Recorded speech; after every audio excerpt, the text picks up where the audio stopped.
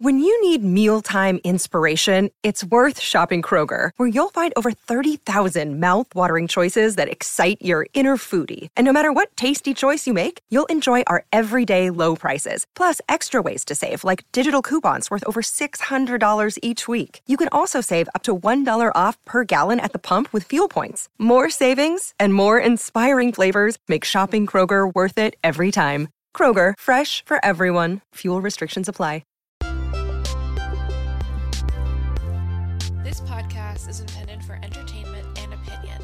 Nothing discussed is meant to be a substitute for mental health treatment. So sit back, relax, and enjoy the show. Hello, and welcome to Psychologically Minded. My name is Grace Fowler, and today we will be talking about the film The Three Faces of Eve. So this is an older film. It came out in about 1957, and it's based on the real-life story of a woman named Christine Costner Sizemore. Essentially, the movie is about a woman who is suffering from what at the time was called multiple personalities, but would more modernly be called dissociative identity disorder. And so I wanted to do this episode for the last Women's History month episode, because the woman that the movie is based on is considered to be the first woman to be diagnosed with this type of disorder.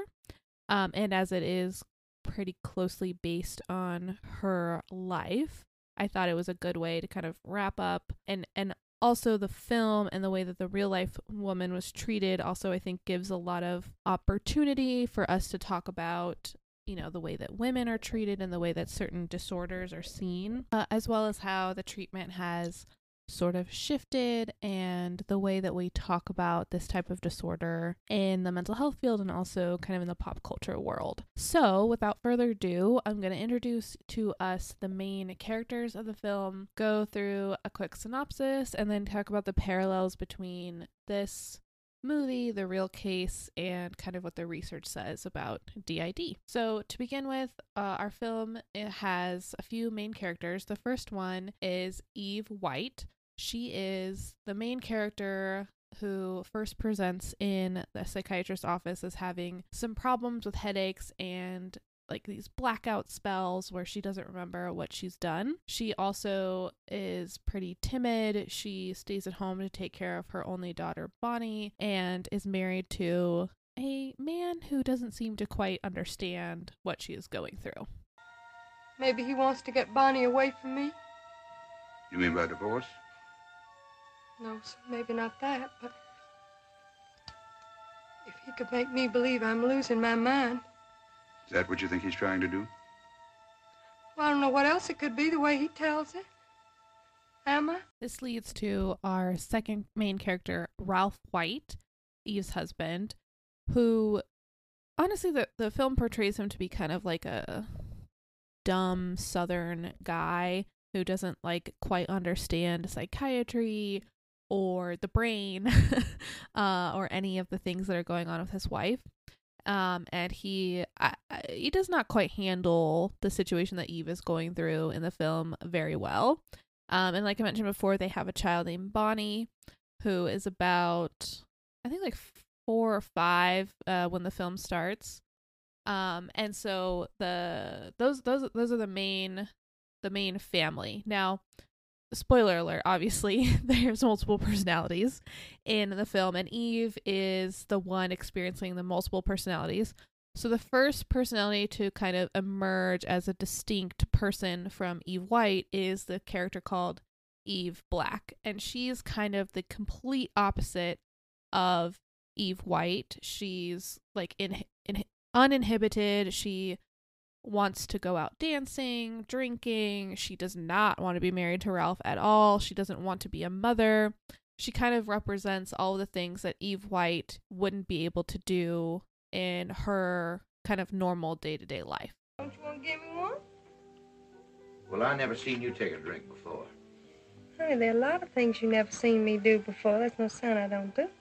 Throughout the film, Eve, White and Black, are working with the psychiatrist Dr. Luther, who is mainly in charge of her treatment and has never really worked with multiple personality issues before, and throughout the film is like pretty clear that he's not quite sure if she's being real or not. Like, he has trouble understanding what Eve is going through.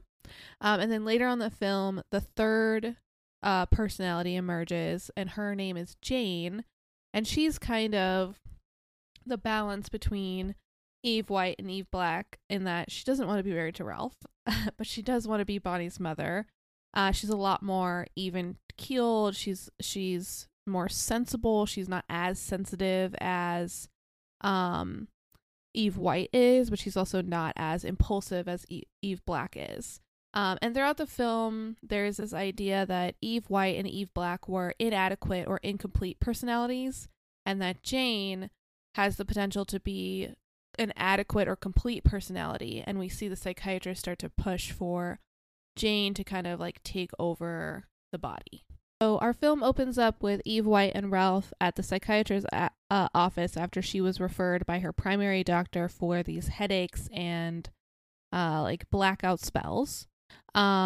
She also, interestingly enough, in this first meeting with the psychiatrist, tells him that she lost a baby 4 months before she's in his office, and it's kind of insinuated that that was the triggering event for her headaches and these weird memory episodes she's having. So he puts her on medication, and she's fine for about a year, managing the headaches, and she's not blacking out anymore. So the film quickly speeds up. A year later, Ralph is coming home from work. He's coming home for lunch and sees that Eve went on a shopping spree. There's like all these fancy clothes and shoes on the bed, and he like flies into a rage because it's shown that they're not very wealthy.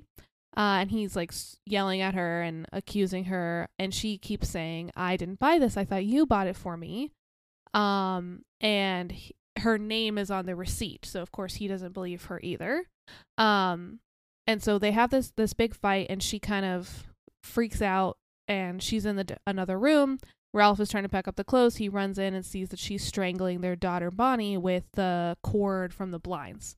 So she's hospitalized immediately after this event, and she tells the psychiatrist that she's been hearing a voice in her head who's telling her to leave her husband, but the voice sounds exactly like her own voice. And throughout the film, Eve frequently asks, like, am I crazy? Am I losing my mind? And this is something she points to as evidence that she is crazy, but the psychiatrist keeps reassuring her that she is not psychotic. Whatever is going on with her is not evidence that her mind is falling to pieces. So that, I think that's an interesting distinction this film makes between like psychosis and, maybe the stigma associated with that, and this experience of DID or multiple personalities is not the same thing as like a psychotic episode. So she's in the hospital, and it's after this event with Bonnie that Eve Black comes out into the psychiatrist's room for the first time.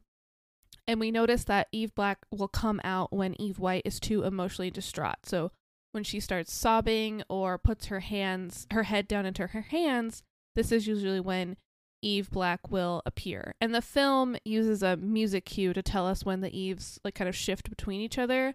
And Eve Black's music cue is like this kind of sexy, like trumpet number. So that's how we know like Eve Black is coming out. She's going to be provocative. She's going to, kind of do things that we wouldn't expect from the timid woman we thought we were following throughout the film. So again, she's put in the hospital. Eve White is trying to kind of get her life back together. It's insinuated that there's been a break in her episodes of Eve Black coming out. It's been pretty managed. And then Eve Black emerges and attempts to seduce an orderly in the hospital by luring him into her bedroom. And of course, he immediately reports it to the psychiatrist. The psychiatrist comes down to the hospital to like have a little talking to with Eve Black and basically tells her that his goal for treatment is to get her to never come out again. So he's telling Eve Black, like, you need to stay inside Eve White and let Eve White kind of run the show.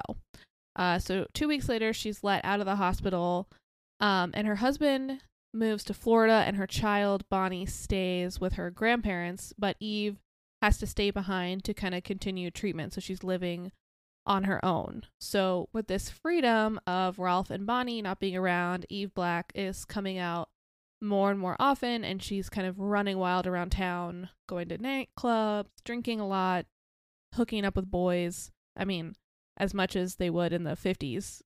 It's like she's just kind of like kissing boys on the lips, and that's seen to be very provocative. But word gets back to Ralph, who, although he's had it explained to him multiple times what's going on and has even seen his wife shift between Eve White and Eve Black, he doesn't quite get it and blames Eve White for what Eve Black has been doing, and threatens to leave her and keep her away from Bonnie forever unless she moves to Florida with him. And he hits her, she falls to the ground, and Eve Black kind of takes over because, again, she's in this like emotionally distraught kind of traumatic situation. So again, every time that Eve White becomes too emotionally overwhelmed with what's going on, Eve Black will come out. And although it seems throughout the film that neither Eve White nor Eve Black really want to be married to Ralph, Eve White can't bring herself to leave him, and Eve Black seems to understand that they do need him for money. So after the slap, Eve Black comes out. She goes down to the hotel where Ralph is staying, and she attempts to seduce him to get him to take her back to Florida and, you know, continue supporting her, probably to get away from the psychiatrist as well, because he had just told Eve Black, like, I don't think you should be allowed to be alive anymore. And they go to Florida together, and Eve Black continues to do what she loves to do, which is go out and kind of party, and Ralph, of course, can't handle this, so he leaves her, and Eve White attempts suicide after Ralph leaves her, and she goes into the bathroom to cut her wrist. Now, just so you know, this is not shown in the film, but it is talked about later, and this is why I put those content warnings at the in the episode description, because this one does deal with this kind of suicidal behavior. So, and you don't see it in the film if you want to watch it for yourself, but it is explicitly talked about. So Eve White, in her distress, attempts to cut her wrist. Eve Black kind of takes over the ship and takes them both to the psychiatrist to let him know that something is wrong. And Eve Black is saying, like, something is wrong. She's kind of falling apart, and Eve Black is having memory lapses herself. So there's this they're starting to lay the foundation that there could be another personality that's about to emerge. And so in this visit where Eve Black is saying, like, something is wrong, Jane emerges for the first time, and she is a personality who has no memories. She doesn't even know her own name. She kind of decides her name in the session, but she presents as kind of very rational. She's very sensible. She's not overly distraught, and she's able to talk with the doctor a little more calmly and give him a lot more information. And so the doctor starts to see her as, like, she's the one that he always wants to talk to. So now we have the three, Eve Black, Eve White, and Jane, and the three women for a few months kind of live their separate lives. So Eve White is working this, like, operator job so that she can afford to send money to her child. Eve Black is just kind of going on a bender and running around town. And then Jane seems to have, like, set up a life for herself, and she's actually dating another man, although we don't get to see much of him. She is shown to kind of trying to be moving on and living her own life, although she does have to explain to this man kind of her situation and why she can't marry him, because she's actually two other people. So they're continuing to live their separate lives, but things are still going wrong. Eve White comes back to the doctor, and basically between her and Jane, the doctor learns what happened to Eve as a child. That's sort of the precipitating event for when the personalities split. When Eve, the original, was 6 years old, her grandmother had died, and her parents made her kiss the dead body during the wake. Please, Mama, please don't make me. Please don't make me, Mama. Please don't. Please don't. What happened, Jane? Under the house? She made me kiss her. No. By getting to tell the psychiatrist the story of what happened to her when she was a little girl, Eve White and Eve Black essentially die, or I guess you could call it kind of like they get exorcised, and Jane integrates all the personalities into herself. She's able to remember everything about her childhood, and she emerges as the dominant personality. And then the film shows us that in a little follow-up scene that it's 2 years later, Jane has been like in treatment. She's married that man that she was dating, and they have reunited with Bonnie. So Jane gets to kind of have everything that Eve White wanted, which is to not be married to Ralph, first of all, but to be Bonnie's mother and to kind of have this happy life. And Jane was the personality that was able to kind of get those things done. And then the family rides off into the sunset and roll credits. That is the story, the film, The Three Faces of Eve. Before I dive too much into the analysis and the real world story, I did want to mention a fun fact about the actress who plays the Eves and Jane, Joanne Woodward. So she won an Oscar and a Golden Globe for her portrayal of this character in The Three Faces of Eve. And then later on in her career, she would play the psychiatrist in the film Sybil, which is another tale of a woman with multiple personalities, or DID, which is actually a little more controversial because it may not be true that Sybil was having the symptoms of DID and that the psychiatrist may have encouraged her into endorsing some of these things or manifesting some of these personalities. So Joanne Woodward kind of got to play the other side of it in Sybil, and had the experience of playing kind of both types of roles. So I thought that was interesting that she got to come back in Sybil, and I guess she kind of became the multiple personalities lady. Okay, so let's talk about what was kind of going on in this film. So again, just a reminder that this film was from the 50s, was filmed in the 50s and takes place in the 50s. So some of the things that we may see from the psychiatrist may not be evidence-based practices or what you would encounter if you were in treatment for DID today. So I just want to, state that up top.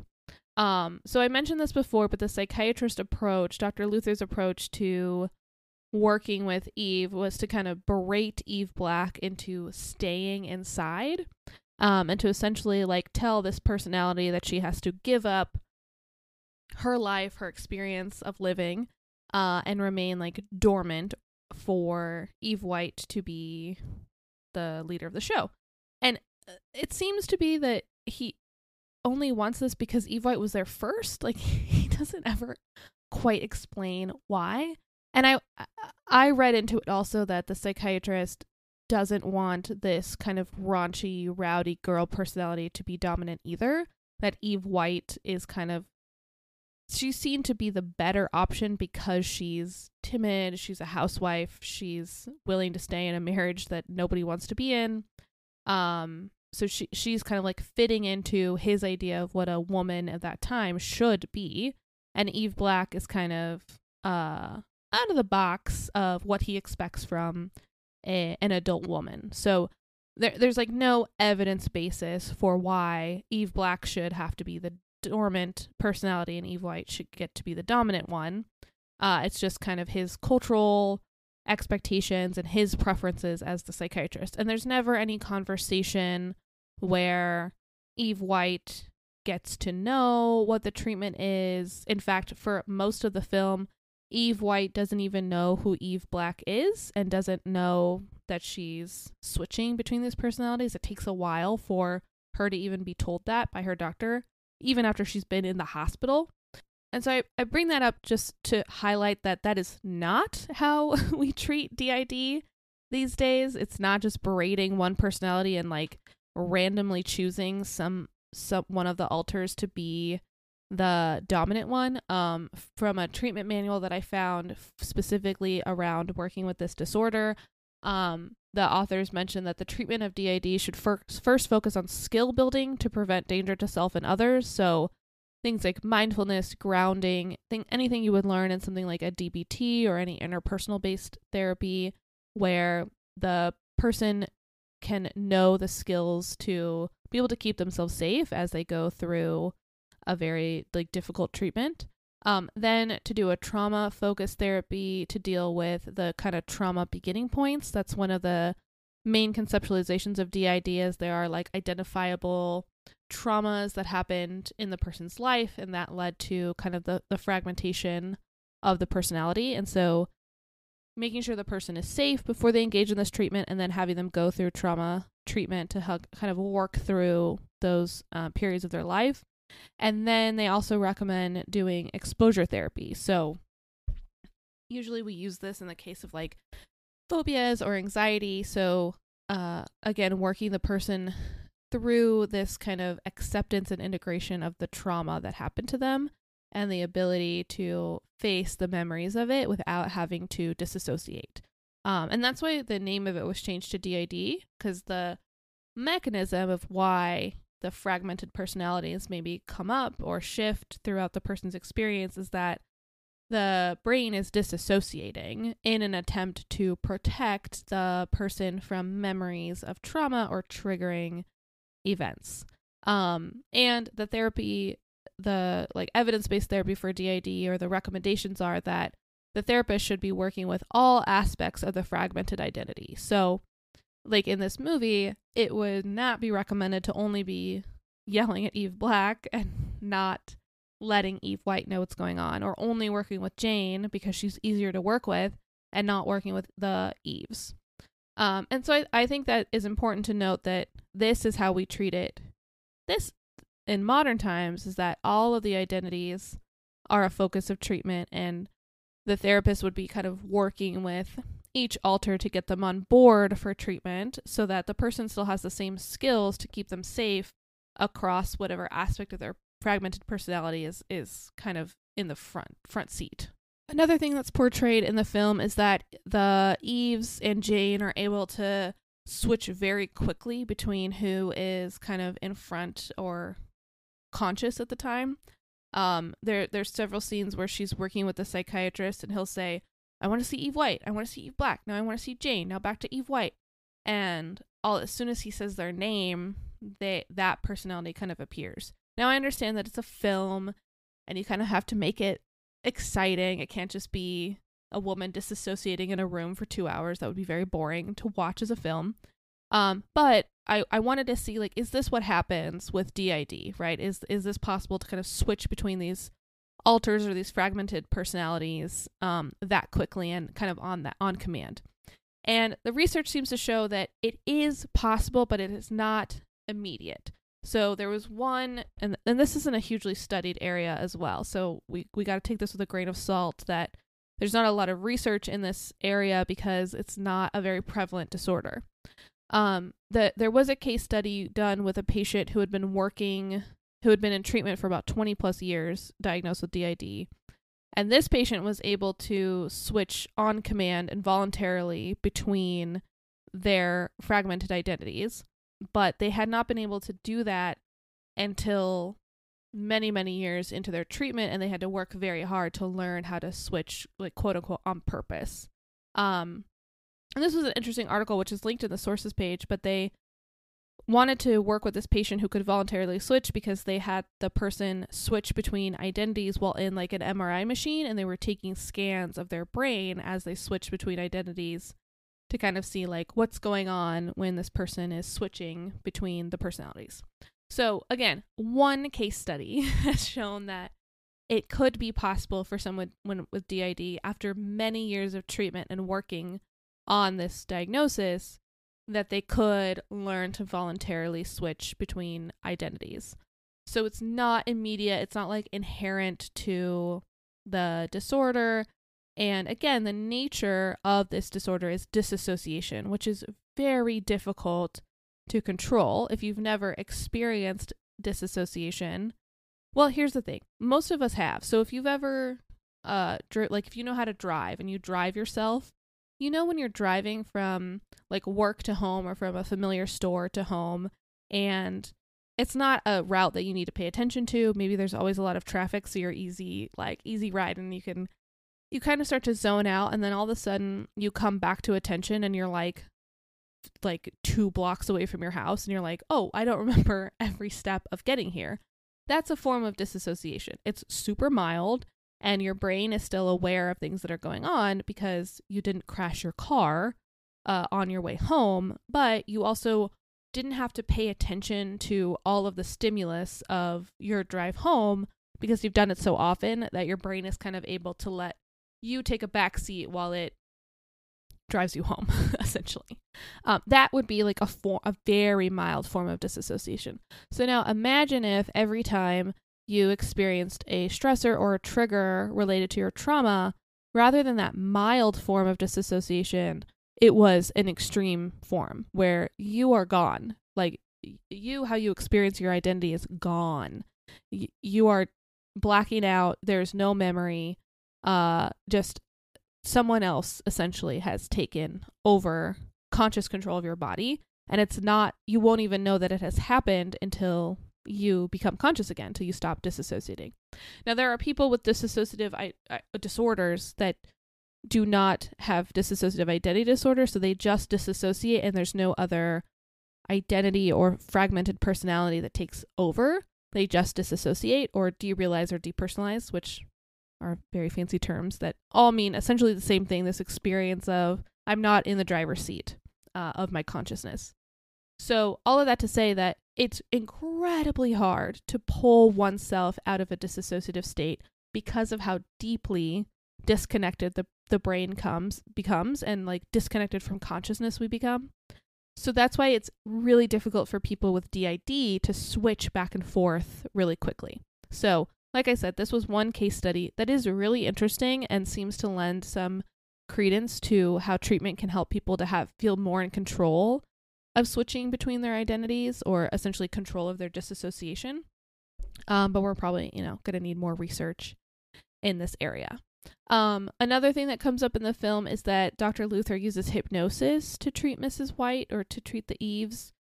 He's putting her under hypnosis all the time, which never seems to go well for her because in the film, every time she's under hypnosis, she kind of starts screaming and crying. And the psychiatrist seems to be using hypnosis as a way to just immediately access her traumatic memories in a way that's not particularly safe or with any warning from her. Because Eve White is not remembering necessarily what's happening when she's under hypnosis. She's just reacting to memories that are surfacing. So I thought to myself, let's talk about hypnosis as like a psychiatric treatment. So I found this really interesting article that's actually from the American Journal of Clinical Hypnosis. So, maybe a little biased in that they think hypnosis is cool. But the author went through kind of a pretty extensive history of hypnosis and outlined a very long history of using hypnosis or similar techniques in different healing traditions, even dating back to like ancient cultures where trances or putting someone into a trance was an important part of like medicinal practices. So that in itself would be like a form of hypnosis. In the 1800s, hypnosis was pretty widely used before surgery or childbirth as like anesthesia. So rather than getting some chloroform, your surgeon would hypnotize you so that the surgery could be performed and you wouldn't feel like excruciating pain while the 1800s surgery is going on, which I can't imagine that was a good time, nor very sanitary. So it wasn't just like in spiritual practices or mental health. It was also used in like medicine, like more traditional medicine or surgery. So I think the gateway for how psychiatry and hypnosis kind of came to be leans back to Freud and some of his mentors. So Freud had studied under Jean-Martin Charcot, who was kind of pioneering the technique of hypnosis on quote-unquote hysterical women in asylums. And if you ever see an article or hear the term hysterical women, particularly from this like 1900s time of history, it basically just meant like a woman got real stressed out, and instead of asking her what was wrong, they claimed that she was hysterical and put her in an asylum. And there are all kinds of wacky techniques that men came up with to treat women who were deemed hysterical. And Charcot was using hypnosis. So Freud learned it under Charcot and then had implemented hypnosis in his original psychoanalytic work. So when Freud first kind of ventured out on his own, he was using hypnosis pretty exclusively, and then started to phase it out when he implemented what he called free association. So this became Freud's kind of like a piece de resistance, was free association. And the idea was that you let the patient just talk about whatever they wanted to talk about, and as they kind of freely spoke their mind, they would start to access their subconscious, and their unconscious thoughts would become known by just letting them talk and see how what thoughts they had, what brought up new thoughts, and how you could kind of follow those chains of thought. So he replaced hypnosis with this free association. But by the time Freud was phasing out hypnosis, it was already a pretty solidified technique for psychiatric treatment. And in fact, many of the early psychiatrists in American traditions who were trained in medical school were trained in hypnosis, and that was one of kind of their tools in their tool belt. So what we see in the movie of the psychiatrist using hypnosis would have been considered an appropriate medical intervention for the treatment that he was doing. And to this day, hypnosis is still used. In fact, I had a classmate in grad school who was trained in hypnosis and used those techniques in like the therapy room. It's used a lot in like tobacco cessation, like using hypnotism to kind of replace cravings for tobacco. I didn't look up the research on how like effective it is, but that's what it's used for, in my experience. Although hypnosis has largely been replaced by clinical interventions and effective medications. So as psychiatrists have had more access to medications that are more specific for different disorders, they haven't had to use hypnosis as much. And there's a lot more types of like evidence-based clinical treatment like cognitive behavioral therapy or interpersonal psychotherapy or attachment-based emotion-focused therapy, so that we don't have to use hypnotism. We kind of have a lot more options for how to work with people. And, I think kind of going back to this idea of like the hysterical woman, we just kind of got to calm her down, make her stop crying. I think that's really clear in the film in the way in which Eve is treated when she's first experiencing her symptoms. So even from the get-go, right, like I said, she comes into the office, she's telling the psychiatrist about what's happening to her, and he asks her how many kids she has, and she says, I have a daughter, and I lost a child 4 months ago. And that's never revisited again in the film, or by the psychiatrist. But I think it's pretty clear, and this is, again, coming from my, like, trauma-informed training, and how this is more kind of the norm in more modern, like, psychology or psychiatric training, that seems to be the trigger for why these things were getting so bad. And knowing after the end of the film that we know that Eve's original trigger or original trauma was having to kiss her dead grandmother's face at the wake, you can see how losing a baby would be kind of re-traumatizing and could escalate these experiences. Now, we learn over the course of the film that Eve Black had been coming in and out probably her entire life since this traumatic event at age 6. But the frequency in which she comes out begins to get exacerbated after this. It's not clear if it's a miscarriage or the child just passed away, but after this traumatic loss. And no one ever says, hey, Eve, maybe you're going through a really tough time because you lost a child, and that's a horrible thing to go through. And your whole identity has become being a mother and a wife. And so losing a child, like, that kind of takes a big hit to your identity on top of the grief and the trauma around losing this child. No one ever says anything about that to her or gives her any kind of like out or understanding of, you're not going crazy. This is like a normal response for you. This is how your brain has learned to deal with things. Like, nobody gives her that. And I understand that the science probably wasn't there at the time, and the understanding of what was happening to her wasn't the same as it is today. But come on, somebody could have thrown this woman a bone and been like, hey, maybe you've been going through some really tough stuff, And maybe if they'd taken a second to ask her about her marriage, they'd find out that it was horrible and that she wasn't being treated well, even when she wasn't disassociating and coming out as the, naughty Eve Black, which her husband really did not like. But even as like her original kind of form of Eve White, it was not a pleasant marriage, right? There was a lot going on where this woman was deeply, deeply unhappy and not being taken care of. So, I just, again, want to connect that to this idea of the hysterical woman of like, there was a time in our history, and I think it's still present to this day, but there was a time in our history, particularly in America, where when a woman was having a big emotion, she was considered to be like mentally ill, right? Like, if a woman was having a reaction, an emotional reaction to something that wasn't dainty or easily taken care of, she was considered to be so mentally ill she had to be put into an institution, had to be like hospitalized. And I think we still do that today. I think we do it a lot for many genders, that when anyone is having like a big emotional reaction, we're very quick to label it as like abnormal or to label it as like a sign of a mental illness. And the reality is that you could be the most like mentally healthy person in the world. Congrats to you for being so mentally well.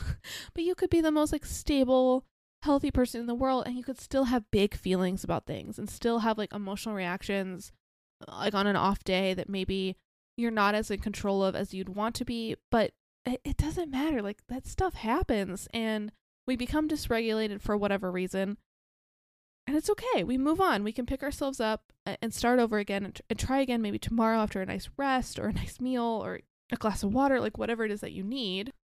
But like, it doesn't mean that you're like a broken person and you're sick, right? There's nothing to correlate those things.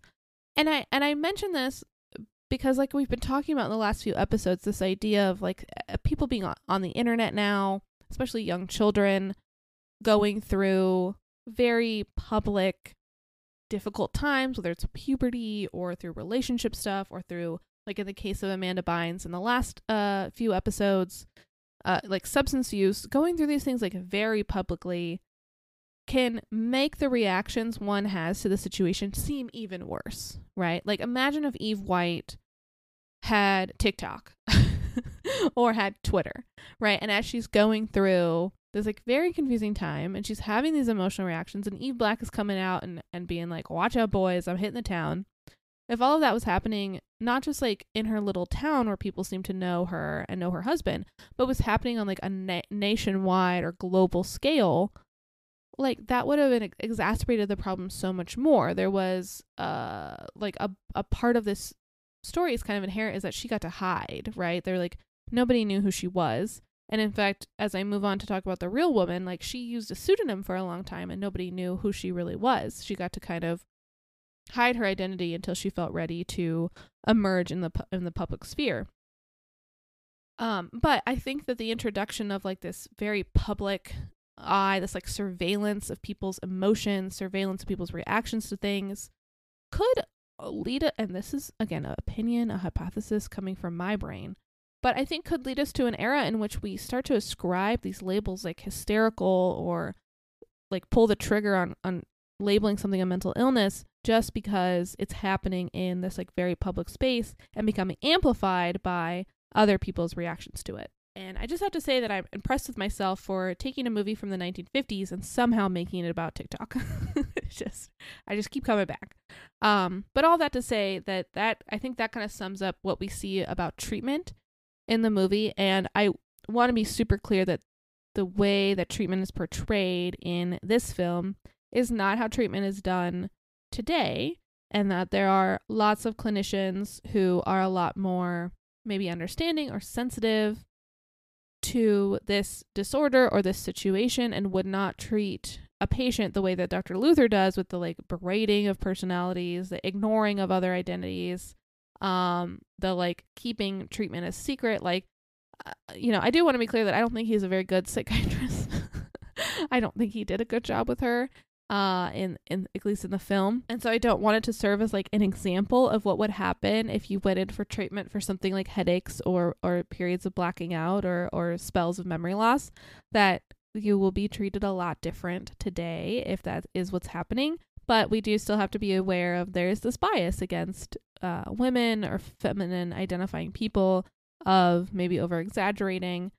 And so it's not all like rose petals and rainbows if you go to get treatment for something like this, but it will be a lot different than it is portrayed in the movie. And as always, I encourage you that if you find yourself having some experiences that seem a little off, finding yourself disassociating maybe more than you intended to or more than you feel is normal for you, seek out some medical help and, their mental health help as well, because you never know, right? It could be a medical condition, it could be a mental health condition, it could be nothing, but, I encourage you to seek help. And as always, you can check out some of the resources on the website if you're looking for a place to kind of get referrals for how to check that out. So I've dragged this on long enough, but let's talk about the real woman that the movie is based on. So like I mentioned before, her name is Christine Costner Sizemore. She did pass away in 2016. But she had been using the pseudonym Evelyn Lancaster until about the 1970s. So she is Eve. And she was the focus of a book called The Three Faces of Eve that got turned into the movie. And she actually had 2 episodes of treatment for the same issue. But we didn't know who she was until the 1970s. So as a child, around age 2, Christine had witnessed several gruesome events, including seeing her mother being like brutally injured in the kitchen, and she had somehow seen like multiple corpses. It's truly, truly gruesome stuff. And she began kind of disassociating in childhood, and she had these experiences where she would get blamed for things that she had done, for like naughty things she'd done as a child, but she had no memory of doing them and had like no like desire that she would have done those things. So she would be very confused by those, and later realized she had been disassociating and her personalities had fragmented at that point, at that very young age. Although Sizemore does write in, I think, one of her memoirs that she believes she always had the personalities with her. It was just that the trauma kind of allowed them to come out. And so that was kind of her experience of these identities or personalities had been with her since birth, but they may not have emerged if it hadn't been for some of the trauma she experienced. So then in her 20s, she was in a pretty abusive relationship, which exacerbated her symptoms, and she was starting to have symptoms very similar to what we see in the movie, where she'd have these headaches and these kind of like blackout spells. And so in the 1950s, she enters treatment to resolve these 3 personalities, which were Eve White, Eve Black, and Jane. So again, very close to what was happening in the movie. So in the 50s, she's declared quote unquote cured. The 2 psychiatrists she was working with write a book about her. She sells her life rights to like Fox Studios or something, and they make the movie about her, but it turns out she's still experiencing disassociation, and she's having more personalities emerge, usually in like groups of 3. So they would always, for her, kind of come out in these 3s like Eve Black, Eve White, and Jane had in the past.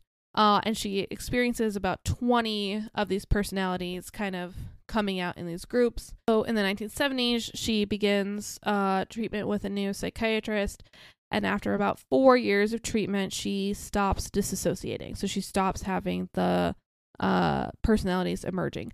Now, something that was unique in Sizemore's case is that these personalities that had come out were not like completely different people, that especially in the like little triads that were coming out, there were more subtle differences between them, but they were different enough that she was able to see them as distinct people. And it was Sizemore's work with the second psychiatrist in the 70s that, 1, helped her to kind of resolve some of the disassociation, but 2, also helped her to see kind of, I guess, it seemed like a better picture of her issues, and to be able to see these personalities as not having to be like wildly different people, but of still impacting her and her still experiencing this like disassociation. Now, Sizemore's story doesn't end in the 70s when she kind of resolves some of her issues. In fact, as recently as 2012, there were allegations that one of her original psychiatrists, from the 1950s, had been manipulating her and may have allegedly initiated a sexual relationship with her, where he potentially impregnated her and then allegedly arranged for her to have an abortion, and when she went in to have the abortion, had her sterilized without her knowledge or her husband's knowledge. And so there is like a documentary and I think a book that she cooperated with that kind of details these allegations against that psychiatrist. And, you know, I don't know what really happened. Like, I wasn't there, but it does seem kind of suspicious that she was kind of encouraged to sign away her life rights for this movie by that psychiatrist, and that he wrote a book about her and, you know, stood to benefit from her story in a, like, more so than just like getting her payment, right? Like, he stood to benefit not only his reputation but also like book sales, movie sales. I think there's some allegations that he kind of was her manager. He showed up at funerals uninvited. Like, he just kind of stayed around in her life, which I can't imagine helped her treatment, because that's not the relationship you would ever have with your psychiatrist. And I think it says something that after working with the new psychiatrist, who did not violate those boundaries with her, allegedly, she was able to resolve some of her issues. So, you know, that's out there. I'm not going to go too much into kind of that salacious allegation stuff, because we don't know, and those allegations didn't really come out until that original psychiatrist had passed away, so we don't have his side of the story.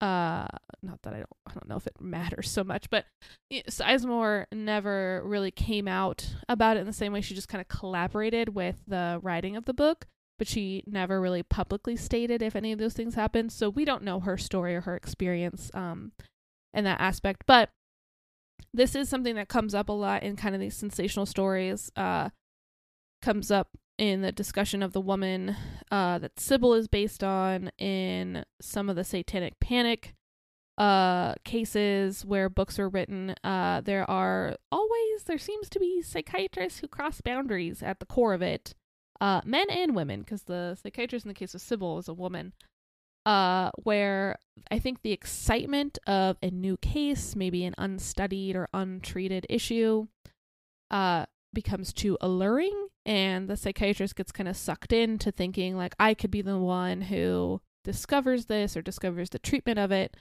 There's a lot of like notoriety wrapped up in that, and they make great pop psychology stories, so they get picked up on like talk shows or the news stories. Like, the media loves these stories, and so they're really highly sensationalized. So although we may never really know what happened to Christine Costner Sizemore and that psychiatrist, I think we've seen enough evidence that these stories have enough allure in them that they might entice a medical or mental health professional to cross some boundaries they might not intend to. I'm going to say it that in my most gracious way. But there's also, I think for us as like an audience, it's important to understand that we got to take some of these stories with a grain of salt, and that, you know, who is telling the story, right? Like, when Christine tells her story, what differs from how the psychiatrist told her story? Like, what was left out of the film? What was maybe included that didn't actually happen? These are important things to kind of understand when we're dealing with stories about a real person like this. So that brings me to the end of my discussion of The Three Faces of Eve. I'm really excited that I got to do an episode on this. I really love this movie for some reason. I remember watching it as a teenager and just being fascinated with it, probably because I always was such a huge nerd about psychology. And this was, you know, right up that wheelhouse. And I went through a big, like, black and white movie phase as a teenager because it was very cool. And this was, you know, this kind of the perfect intersection of those interests. So this is a classic. And honestly, I rewatched it before the episode, and it was good. Like, I was sucked in. And Joanne Woodward is a fantastic actress, and she did a great job basically being three people in the film. So with that, I just say thank you for making it to the end of the episode. Thank you for sticking with me through the Women's History Month content. I had a lot of fun with it. I like doing some of these themed months. I think they keep me on track a little bit better, but I think they can kind of help us to make more connections between the episodes. But with that, please follow me on Instagram, on Twitter. Check out the website. There are a ton of resources there if you're looking for anything mental health related. And as always, I will see you in the next episode. Bye-bye. To see the sources and resources mentioned in the episode, visit psychologicallymindedpod.com or click the link in the show notes. To contact me with any questions or comments about this topic or upcoming episodes, email me at psychmindedpod@gmail.com. Please rate and review on Apple Podcasts and subscribe wherever you listen to podcasts. Thank you, and see you in the next episode.